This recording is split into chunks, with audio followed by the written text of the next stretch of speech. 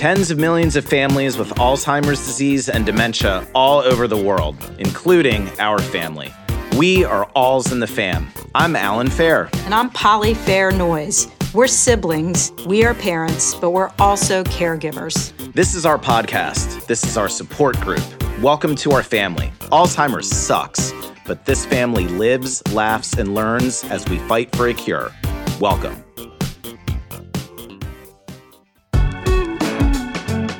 Okay, so in this episode, we're going to talk about the journey to our mother's diagnosis, what we did, the steps involved, and the ultimate culmination in it, which is quite a journey. Yeah, so Alan, you may remember Bonnie and I had been talking about there's something wrong with Mom.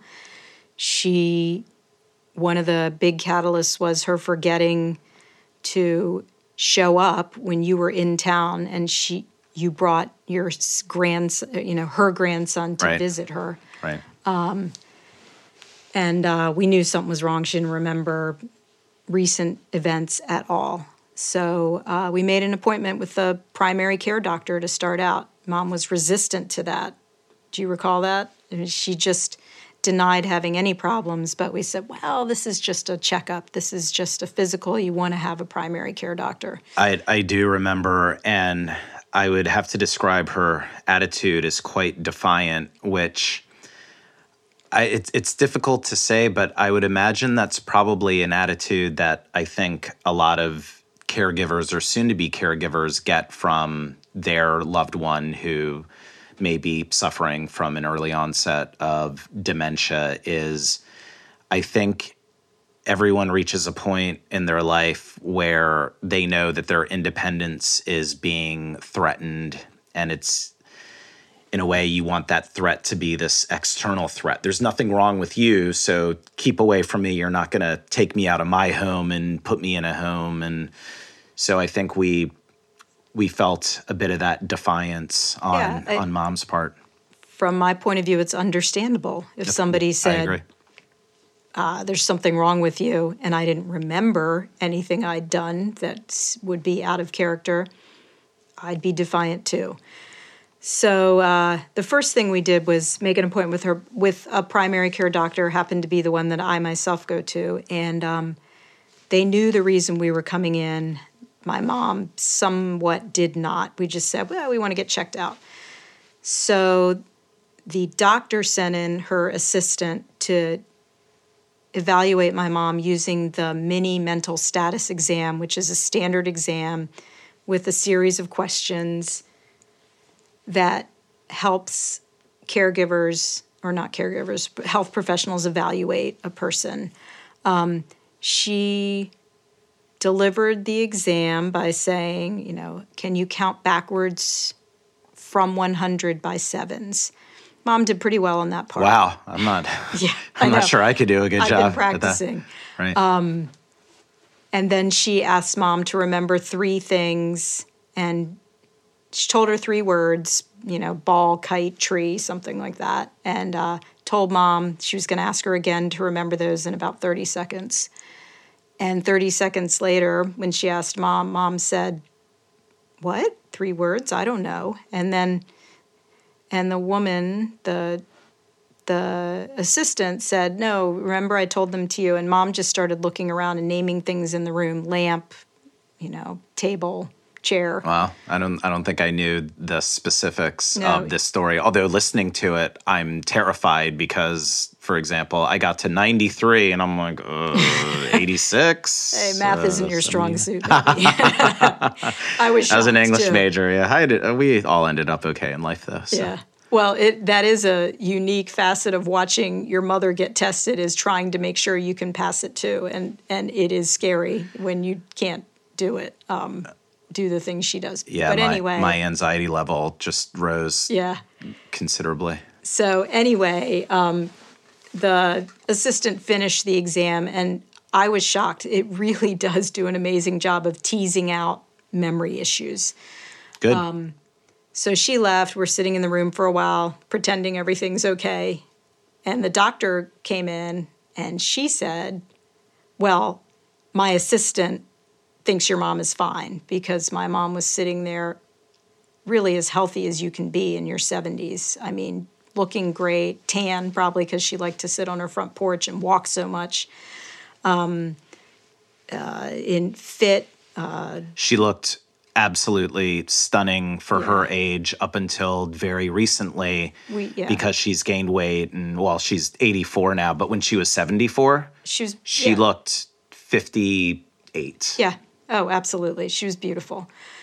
And just healthy, the picture of health. So to me, it was very profound when the doctor admitted that people didn't want to believe, including her own assistant who had delivered this exam, and didn't believe that there was anything wrong with our mom.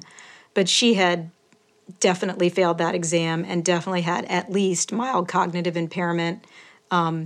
Being a primary care physician and internist, this doctor referred us to a neurologist to really tease things out more. Eventually, we made it to a neurologist who said it wasn't just mild cognitive impairment with mom, but she definitely had Alzheimer's in the the early stages of Alzheimer's. So we made our way to a neurologist, and this was an interesting thing. Neurologists are so busy because of this crush of people that are developing Alzheimer's that you can't get an appointment. So I tried to get an appointment in February, and they told me December was when I could come in. Well, you hear that, and as a sidebar, you hope that the current crop of kids and students that want to be doctors, that there's an increase in neurologists out there, because there's certainly going to be an increase in cases of Alzheimer's and dementia, and all the more importance for someone who's noticing memory loss in themselves or noticing memory loss in a loved one to begin this journey, because it is just a logjam in the healthcare system. It really is, yeah.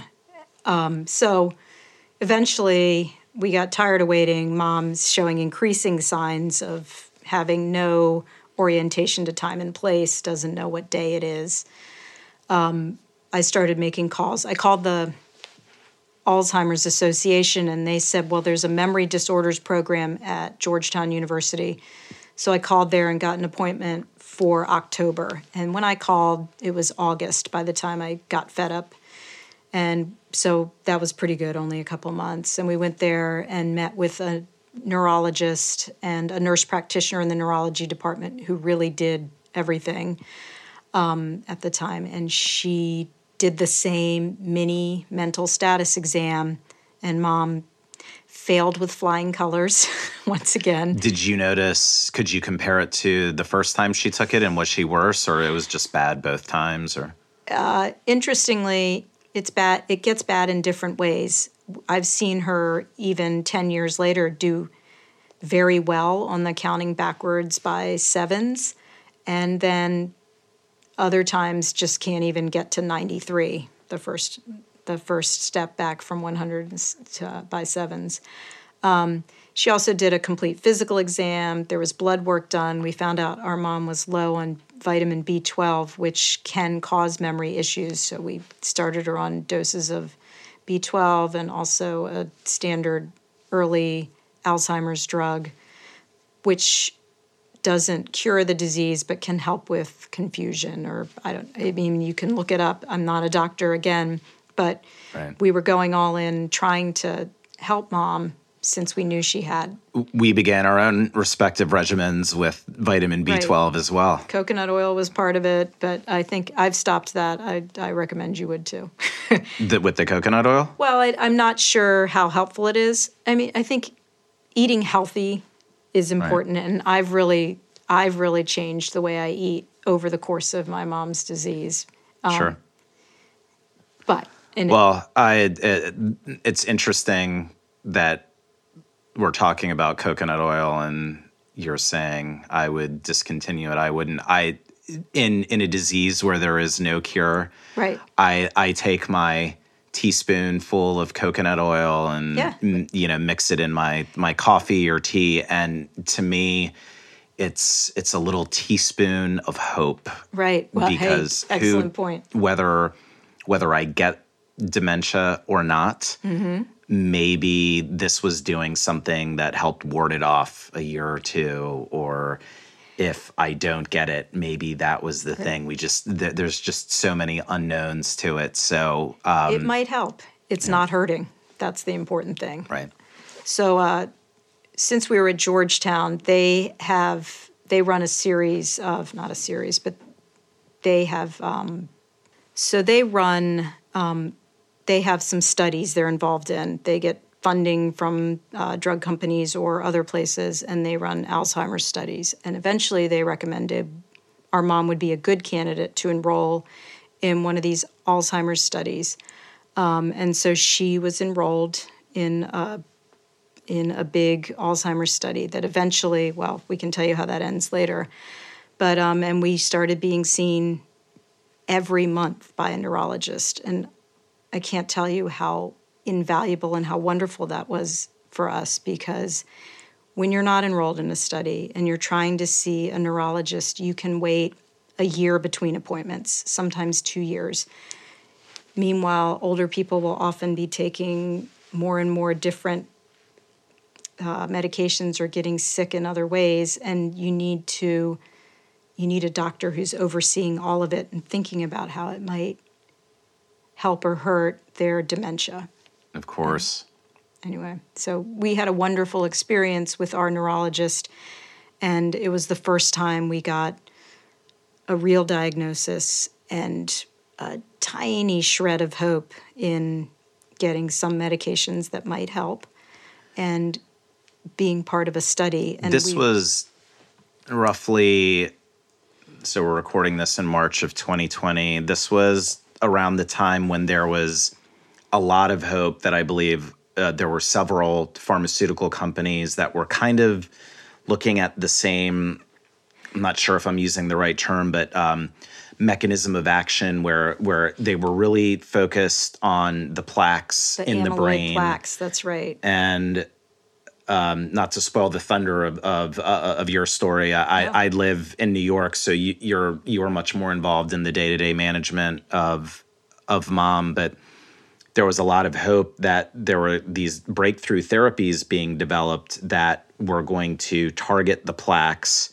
And by targeting the plaques, that could do something where, I don't know if it was going to help get rid of the plaques, but there was so much promise that of things being developed there. And I think Mom's trial, in so many of these trials, which represents probably untold billions of dollars that the pharmaceutical industry spent in research, where it looks like, at least right now, at the time of this recording, that if they have the plaques, it's too late. Right. And it's, how do you target it earlier? And so I bring that up just to set the context that I think that hope that you were talking about, that you were feeling, I think, was that for anyone that had Alzheimer's at the time or was going through this process, there really was a lot of hope, which has sort of been recalibrated now. Yeah, so the amyloid hypothesis, it's not that it's been debunked, it just, there were a lot of studies that were done, and it turned out it wasn't working. It just wasn't, the data wasn't significant enough for them to continue to spend the money on this specific hypothesis. Right. And I do think that there might be one that was, they re-looked at the data and re-upped the study. And again, we're so thankful, the best experience being in a study, just the access to the doctors and the people that work on the studies and are helpful, the assistants, the physicians, everyone are just fabulous. And you don't really get that anywhere else if you're just going to your primary care doctor, or you've got a neurologist you're seeing once a year, or every year and a half. One of our contacts at Georgetown told me, oh, once you're in a study, you're like family. You can call me anytime, and I literally have. So getting diagnosed was tough. My mom denied the whole thing, but she got such great care from those people. really the people at Georgetown, and I'm sure since then, spoiler alert, I've also enrolled in the study myself, and I found the same thing at a different location. Different neurologist? Different neurologist, different city up in New York, right. yeah. But they really, once you enroll in a study, treat you like family. So, do you still have access to the neurologists involved in the program at Georgetown University that Mom was in? Mom sees her every 6 months, and she follows Mom. She will talk to any one of her caregivers and give advice if some new symptoms or troubling activities are cropping up, and we've had a few of those. She also gave us such good ideas about early stages, what we could do to help Mom, and one was there are Alzheimer's daycare programs if you're out there and you need to know, and I think we should delve into that in another episode, but Absolutely. Lifesavers and fabulous, really good for caregivers, right, to have a little break, and also great for the Alzheimer's patient. So critical for caregivers. My father-in-law also has dementia, vascular dementia. It's a complication of his type 2 diabetes, and his wife, my mother-in-law, is really struggling with taking care of him, the amount of care and patience. And this is someone who's very prideful and private. So the idea of being in a community of people who are there to share personal things is a bit of a stretch for her. So we've been working with her to say, no, this is okay, even though it's private. It's private for others, but there's something about just being in community with people, even if it's something potentially negative or embarrassing. Being with others, it helps. Yeah, no, it's a specific kind of suffering to be a caregiver alone, caring for someone with Alzheimer's. It is just, it can be devastating. And so, as we've said, we're lucky to have each other as siblings. And I know your wife has a sibling who helps, but it is for a spouse stuck at home with someone with Alzheimer's. It is a rough journey, in many ways rougher on them than the person with Alzheimer's, in the sense that the person with Alzheimer's doesn't know that they were just maybe very rude or Sure. non-compliant. It's true. I mean, imagine you work your whole life, you finally have enough where you feel you can comfortably retire. And in the case of my in-laws, they're in their 70s, time to enjoy your golden years. Oh, except that now you have dementia and you're spending your golden years as a caretaker for the other I saw stuff. that a lot at when I was taking Mom to the daycare place we talked about. You just look in these people's eyes and you can see the dreams they had for their wonderful retirement they're dead. It's not going to happen anymore. So yeah, it's sad. It's from the community. And I want to go back to the study, because I think, and I just want to clarify, that is when the Mom's actual diagnosis took place, when she was enrolled in Georgetown. So based on the primary care physician's evaluation, she met the criteria for early stage dementia. I don't know if you know this, Alan, but they really can't diagnose for sure what caused the dementia until a person dies. It's an autopsy, and they look at their brain to see what it was. Alzheimer's is the most common one, and so it's likely Alzheimer's. But we were not told your mom has Alzheimer's. We were told your mom has dementia. It looks like early stages. She needs to see a neurologist. At the neurologist was the first time they said she has mild Alzheimer's, and they give you a number that correlates with what level of Alzheimer's on that mini mental status exam. And I think when we first saw Mom, she might have been like a when we first got that number, it was like a 23. Now she's down to 8 at this point on that exam. And our most recent visit in just 4 or 5 months ago. So, if you or I went and took that exam, we'd probably be in the 30s. And I don't know what the upper limit is. It's 35, 32, something like that. That would be a healthy person. That would be a healthy person with no signs of even mild cognitive impairment. Okay. So 8's pretty low. 8's pretty low. She's definitely in the moderate stage at this point. Yeah. It hasn't been a linear journey. It doesn't just go straight downhill. She's had, and this is even at 6-month intervals, where she's kind of popped up a little bit. And I've noticed that in her disease too. She's better some days than others. Right. So she can't handle large groups as well. That makes it harder for her. So you remember a year ago, we had a birthday party for her. She kept going to the bathroom. And I think it is to get away from all the confusion. It's very confusing when 8 people are talking and you don't remember. Right. We've had an issue, not an issue, but a thing where the kids that go through puberty and suddenly they're 4 inches taller than the last time you saw them.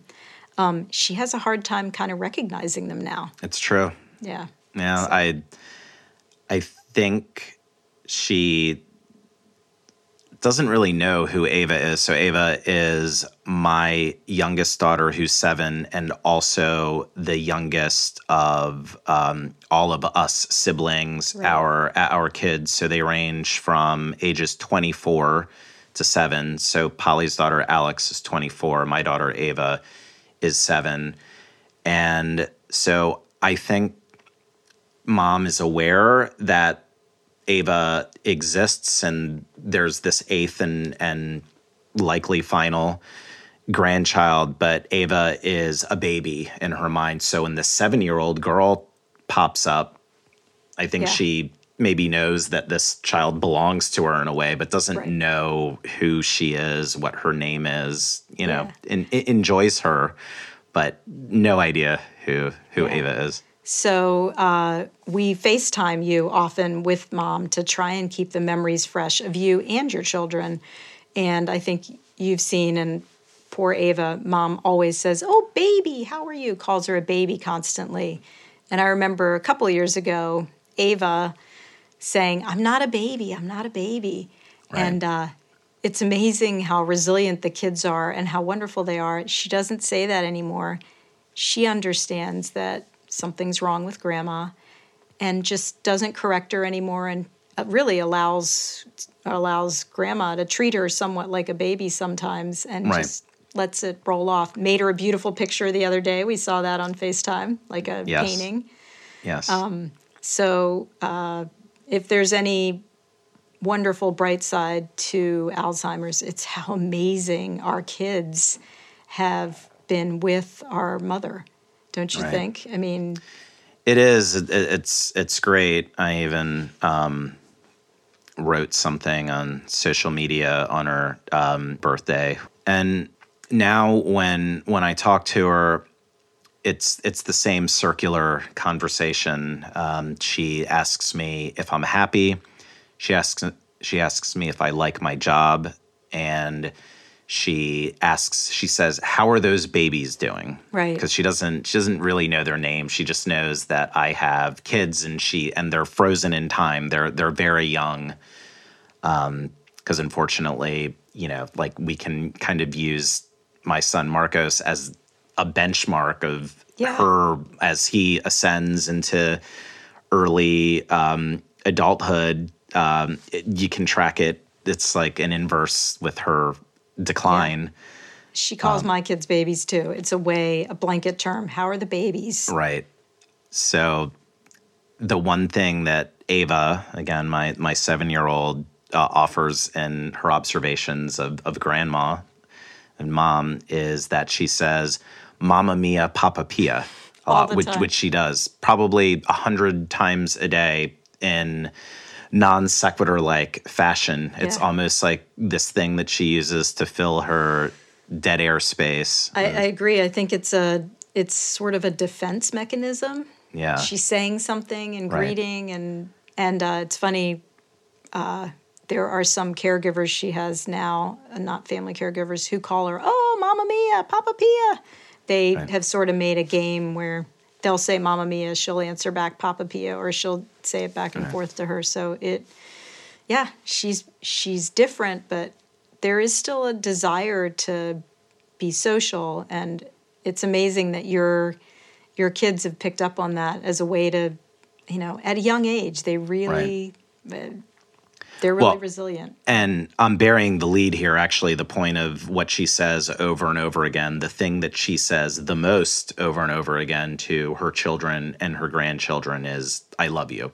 Right. Over and over and over again. And so I think underneath all her exploding neurons and other things, that love really sits underneath that, and she knows that, and that's a really sad yet beautiful thing, that this is her legacy. She wants all of us to know how loved we are. And I think that even Ava at 7 would also say, she just always says, "I love you." And if that's the best that Ava's going to get from her grandmother, because she'll never get to know the mom she was to us or the grandmother she was to the older, our older children.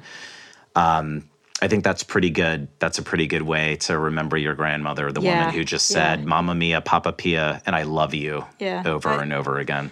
I'll point out, I think it's great that the kids see that we love our mom, right? They understand family is, we take care of each other, we love each other. That's right. We're all's in the fam. All right. Thanks for listening to All's in the Fam. In the fight against Alzheimer's and dementia, we are all family. Find us at All's in the Fam on Instagram, Twitter, Facebook, YouTube, and on our website, allsinthefampodcast.com. We appreciate you clicking that subscribe button on Apple, Google, Spotify, or whatever your favorite podcast catcher may be. Alzheimer's sucks, but we are in it together. We are All's in the Family. Talk soon.